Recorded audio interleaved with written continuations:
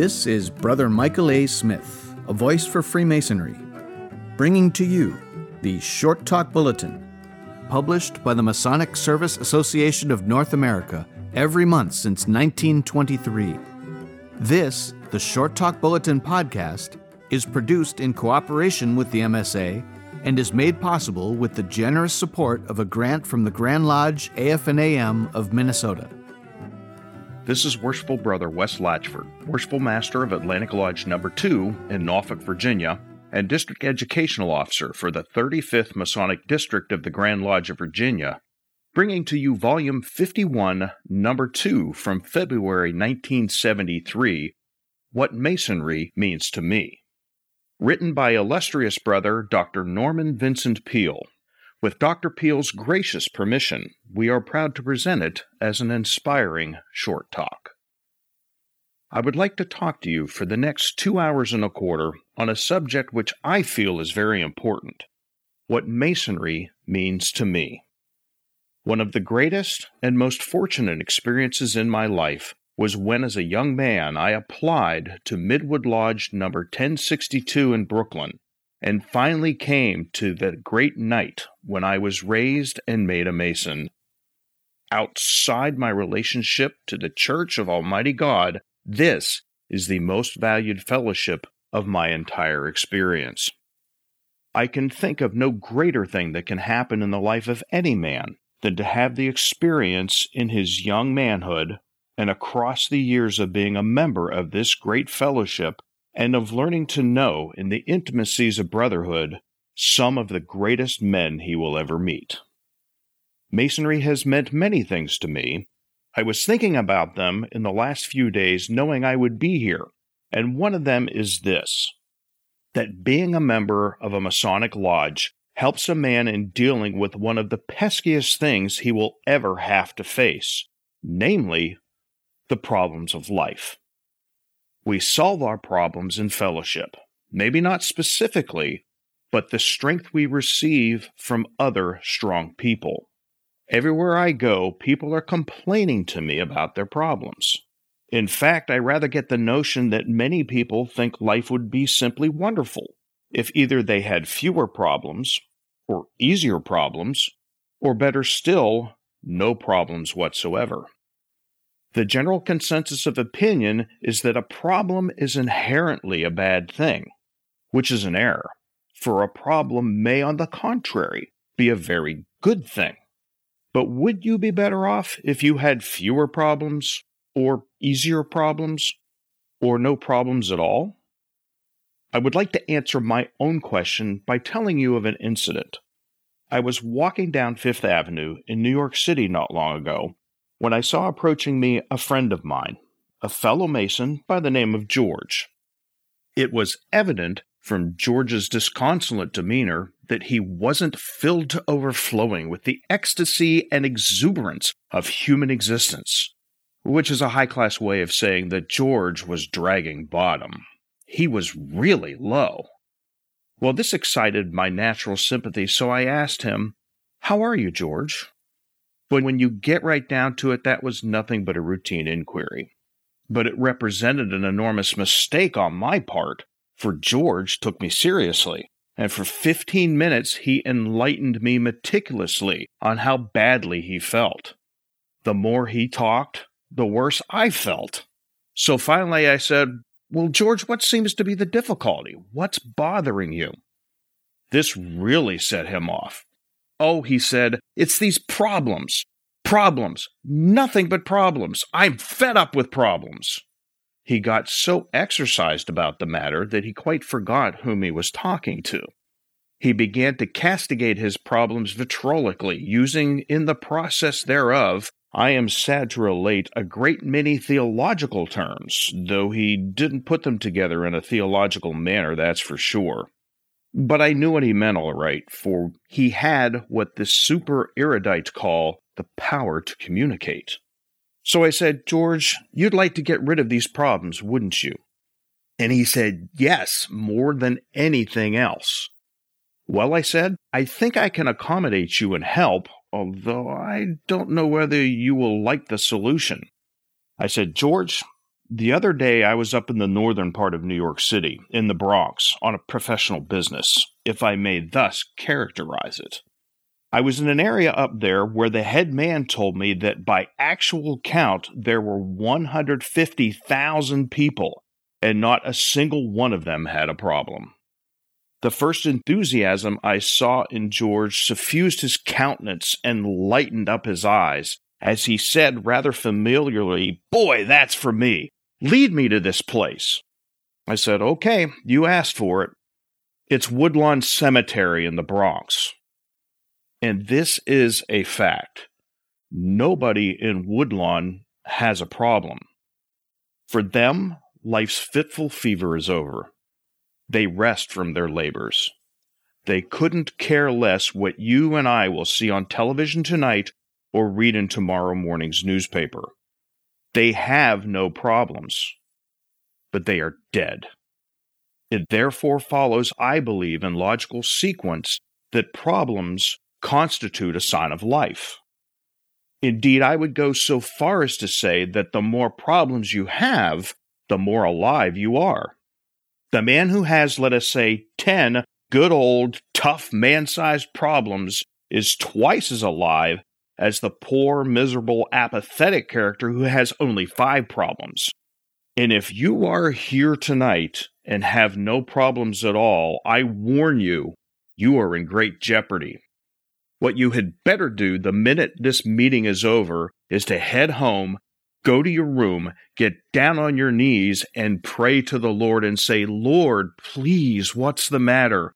Don't you trust me anymore? Give me some problems." Now, it's my humble opinion that in order to be mentally healthy, you have got to have a good, substantial philosophy of problems. And this is what Masonry has helped many a man to do. He comes into a lodge burdened down with the problems of every day, and there, in the mystic atmosphere of fellowship and brotherhood, he finds strength. And not only strength, but wisdom, because he is under the influence of the great light in Masonry, which teaches him that problems are for the creation of great human beings. Down in New York City, I have 15 psychiatrists on the staff of my church. But please don't get any false notion about my congregation by reason of this.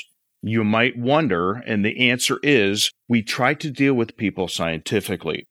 We don't heal them with psychiatry, we heal them with the good old gospel of the Lord Jesus and of God. However, the psychiatrists are helpful. Now, I don't know whether there's any psychiatrist in this meeting tonight or not. There might be. But if there should be one here, he'll not be hurt by anything I say, for I esteem him highly as a scientist, and having been closely associated with these psychiatrists for a quarter of a century, I even have affection for him as a colleague. But having made these fallacious remarks, I will admit to you, in the intimacy of the little family circle here assembled, that having been closely associated with these psychiatrists all these years, they sure are a queer crowd. But if one of them had the floor in my stead, he might with equal authenticity make a not dissimilar comment about my profession, that's for sure. Reminds me of something that happened in New York City not long ago. The American Association of Psychiatrists held a 4-day convention at a hotel opposite the Pennsylvania Railroad station. The lobby of the hotel thronged with psychiatrists, full of psychiatrists. Across the street from the hotel is the station, around which, from time immemorial, there have been huge flocks of pigeons. As far as anybody is able to ascertain, these are well-organized, emotionally stable, well-integrated pigeons going about their daily life of being a pigeon. But apparently the emotional instability of the multitude thronging in and out of the station transmitted itself to one of these pigeons, and the pigeon got off the beam. By a process that has never been fully accounted for, this pigeon presently found itself in the lobby of the Hotel Statler, flying around amongst these psychiatrists. In fact, it is reliably reported that this pigeon flew around amongst these psychiatrists for 2 whole days before any psychiatrist would admit to another that he saw a pigeon flying around the lobby of the hotel. Now, in the clinic we have at church, we have every known human problem. You name them, we've got them. There's worry and anxiety and fear and marital problems and drug problems and alcohol problems and resentment problems and prejudice problems. Every old kind of a problem. But what would you think is the chief problem? In a religious, psychiatrically oriented clinic, which has operated in the heart of New York City over 25 years, in which 50% of the caseload represents men between the ages of 25 and 45, the chief problem among these highly educated men is a deep, inner haunting, inferior feeling that they haven't got quite what it takes to cope with the ordinary problem of human existence. I asked one of our psychiatrists one day what he thought was the cure of that terrible malady. Well, he said, I can tell you the medicine. You can't buy it in a drugstore, nor can you have it injected into your arm, into the bloodstream. The cure is the thought that is injected into consciousness. He said there is a passage in the Bible which, if you will drop it in the conscious mind and hold it there until by a process of spiritual osmosis it sinks into the unconscious, it will give any human being a feeling of mystery and power over any problem he will ever have to face in his life. Naturally, I wondered what this marvelous passage was that the psychiatrist had in mind. My father, down in Ohio churches, used to preach on this text years ago. As a little boy, I can remember sitting down in the pew hearing him, strong man that he was, talk a man-sized gospel. And the text the doctor referred to was one of my father's favorites. Act like men, be strong. Any man who is afflicted with a sense of defeat in the problems of life would find within the confines of Masonry that faith, character, and ruggedness of spirit which would help him to act like a man and be strong. That's what Masonry means to me. Then there's another thing that's not unakin to it. We are living in one of the tensest generations that we have ever had in the land of the free and the home of the brave. I get letters all the time from people who say to me, I am so nervous I could leap out of my skin. And I have visions of people all over the country leaping out of their skins.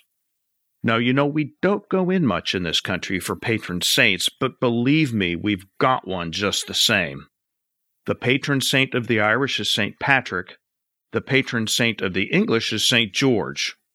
Who would you think is the patron saint of modern Americans? Well, I nominate good old St. Vitus. We are a nervous, high-strung generation of people. I was speaking to a national drug convention not long ago, and they gave me some statistics. They said that every year in this country there are sold 12 million pounds of aspirin, and somebody had figured out that in this country there are annually 7.5 billion headaches. So I got a pencil and paper and figured that out. And that checks out to 50 headaches per person per annum. Have you had your quota yet this year? But that isn't really the worst of it. Every night in the United States, this very night, it will require 13 million doses of sleeping pills to put the American people to sleep. Now you would think, wouldn't you, if you couldn't do anything else, that after a hard day's work you could lie down and go to sleep. But I can testify to you that so keyed up is the average American today that it's almost impossible even to put him to sleep with a sermon anymore, and that's a sad situation. But the fellowship with Masons has helped to reduce my tensions. I don't believe I have ever met a man in a Masonic gathering who was tense. He might have been tense before he came in, and maybe he will be when he gets home, but while there, he is not tense, because there is the spirit of fraternalism and camaraderie, and he loses his tension and becomes relaxed. Now, isn't it wonderful that tonight we don't have to listen to any political speeches? They get everybody so keyed up. Last night I sat up and listened to the returns in Canada, but I got them only partially. Of course, I thought we did all right in New York State, but this is not a political gathering. Excuse me, please. But I got so tense that my wife finally told me we had better go to bed and forget it, that the country would survive no matter what happened. This laborious excursion is to tell you a story about Calvin Coolidge. You remember him. He never worried too much about anything. He was about the most unexcitable politician I ever listened to in my life. I long for him. Well, when Coolidge was a young practicing attorney in Northampton, he used to walk to work every day. He wouldn't think of driving there and spending the money. Every morning, he walked along the same route and passed the home of a friend named Hiram, who was always leaning over the fence. Coolidge said to him, "Hi, Hiram." And Hiram said, "Hi, Cal." Cal said, "Nice morning." Hiram said, "Nice morning." This conversation went on for 20 years. Then Coolidge got into politics. He ran for the legislature. He was lieutenant governor. He was governor of Massachusetts. He was the vice president of the United States and president of the United States. So he was away from Northampton for a long time. When he got through with the presidency and all that, he went back to Northampton to practice law again. The first morning, when he went down to business, he followed the same old route. As he came along, sure enough, there was Hiram leaning over the fence, and he said, "Hi, Hiram." Hiram said, "Hi, Cal." Cal said, "Nice day." Hiram said, "Nice day." And then the heavens fell because Hiram, taciturn New Englander, added an extra sentence. He said, "Ain't seen you around lately, Cal." Cal said, "No, been away for a spell." That's the kind of relaxed tension we need. You get into a Masonic body and you find it. And if you are stirred up, tense, and full of stress, how wonderful it is to gather with a group of like-minded, high-minded, marvelous men who are doing all these wonderful things that were recited here tonight for the sightless, for the crippled, for the needy, and others. So Masonry means to me a feeling of peace and quietness in my mind, and I feel it here in this great hall tonight with all of you. Finally, and this is perhaps the greatest thing of all, Masons really stand for something. They believe in some great things. They have convictions. They believe in God, the creator of the universe. They believe in the Bible, which is the rule and practice of a good life. They believe in their country, in justice, and in freedom. They have a standard of values, the same standard of values that as a boy years ago in the Buckeye State, I was taught not only in the home, but in the school as being a part of a good citizen and a religious man. And never was the Masonic fraternity more greatly needed than today, because we live in a period of permissiveness and compromise and dilution of the great principles upon which this country must survive. Masons have this faith, and they are not afraid to witness to it. Sadly enough, so many of us are. I was appointed some time ago by the President of the United States as a member of a commission to celebrate the 25th anniversary of the United Nations, and the purpose of the commission is also to prepare for the President a report suggesting to him what our national policy should be toward this great organization in the future years. Early in the life of the commission, the President invited us to dinner in the White House at a state dinner in the state dining room. It was a glorious occasion. All the gold plate was brought out. They had uniformed waiters in resplendent regalia. They had strolling musicians that played sweet music. The composition of the company, with one glaring exception, was very distinguished, both public officials in the area of international affairs and private citizens. One of the members was the editor of one of your great papers here in Cleveland.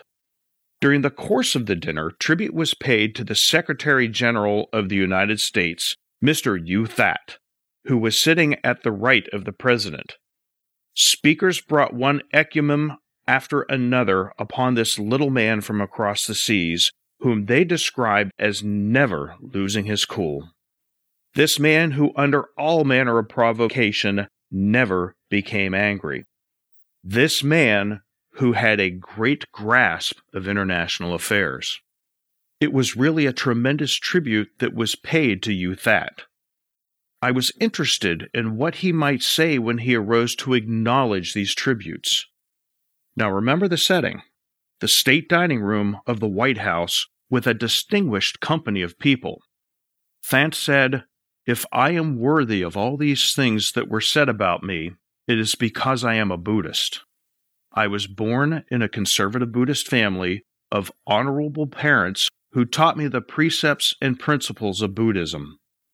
I have conditioned my life on the teachings of Buddha, whom I consider to be the greatest religious leader who ever lived. Daily, morning and evening, I commune with Buddha and I dedicate my life to him." When he was seated, I looked around the company. I judged them to be probably 95% Christians and 5% Jewish, representatives of the two great religions of this country.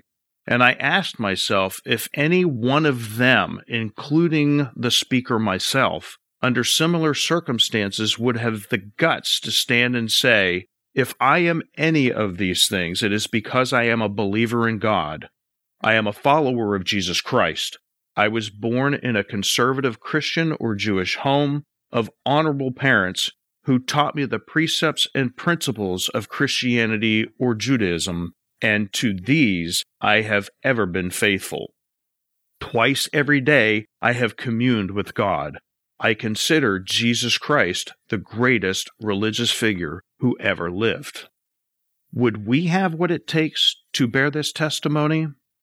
I hope that while it might not be done always in words, it is done by dedication and spirit by the men who across the years have been privileged to be members of the greatest fraternal order of all time. They believe in something and they articulate their faith. Therefore, most worshipful Grand Master, I salute you and all the brethren, and may our dedication be deeper and profounder than ever before. This is what Masonry means to me, and to you too. God bless you, everyone.